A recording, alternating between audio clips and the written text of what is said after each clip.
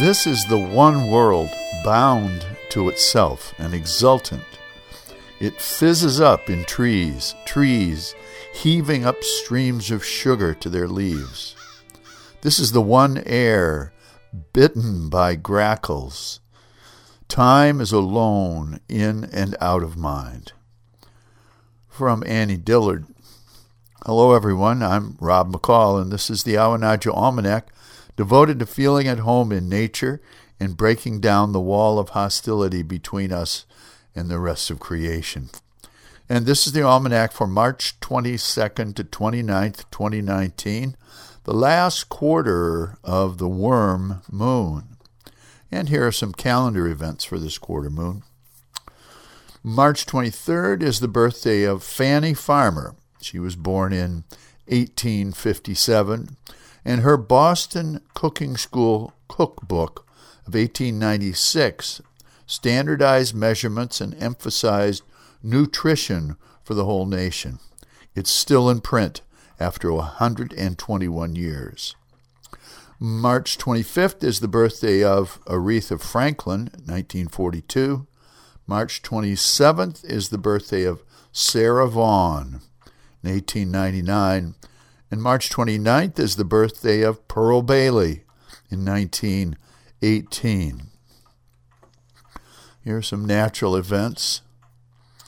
A recent op-ed piece by the Dutch primatologist Frans de Waal opens with this bold statement: uniquely human emotions don't exist.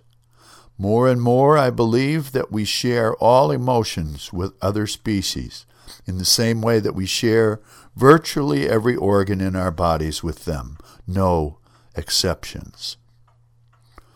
This declaration would be no surprise to most children who talk to animals, feel for them, look out for them, love them, and even refuse to eat them until we grown-ups talk them out of such foolishness. It would be no surprise to indigenous people either, who consider all living things to be related.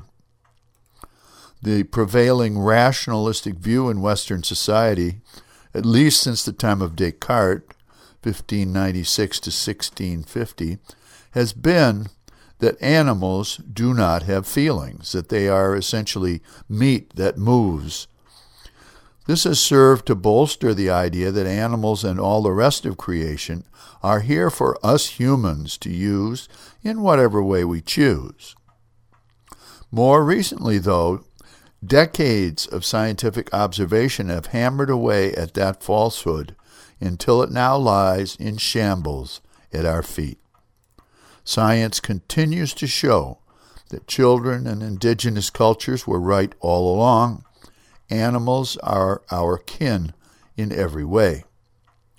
Frans de Waal's new book is Mama's Last Hug: Animal Emotions and What They Tell Us About Ourselves. Now, this book is being reviewed all over the place these days, and this is a hopeful sign for our non-human relatives. Here's a Field and Forest report. Ice jams and flooding are the word from Nebraska to northern Maine. Seems it's been a banner year for ice. Meltwater has cut a sinuous channel 18 inches deep through the glacier covering the pasture adjoining our Egmoggin Field Station. It's been a brutal winter for owls, hawks, foxes, coyotes, and other predators who feed on mice tunneling under the snow. Watching a fox mousing is a little bit like watching a robin worming. Brer Fox walks softly through the fields of white, cocking his head to listen for the mouse running through its tunnels under the snow.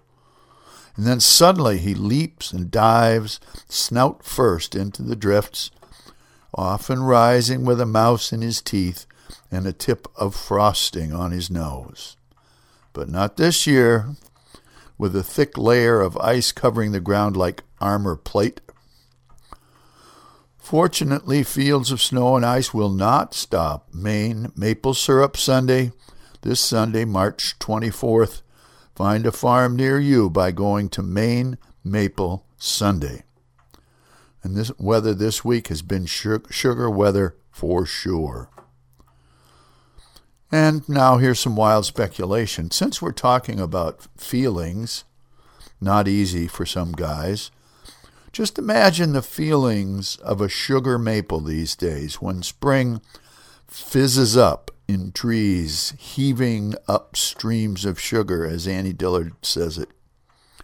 After sleeping all winter, surviving on the tiniest trickle of sweet sap soaking up from your roots, suddenly it's a swift, sweet sugar rush coursing through your trunk and limbs and branches and out to the very tips of your tiniest twigs. Your trunk swells, your bark stretches, you feel the sun and wind and rain again. Your buds start to itch as they push toward bursting. You come awake, you come alive again. Hooey! If that sounds familiar, it's because everything alive around here is starting to feel something like this. I don't know what they call it, but we call it spring fever. And finally, a couple of seed pods to carry around with you. The first one from John Fire Lame Deer, 1903 to 1976. A good way to start thinking about nature, talk about it, or rather talk to it. Talk to the rivers, to the lakes, to the winds, as to our relatives. And from the poet Diane Lee Moomey, and again did the earth shift, again did the nights grow short and the days long, and the people of the earth were glad and celebrated, each in their own ways.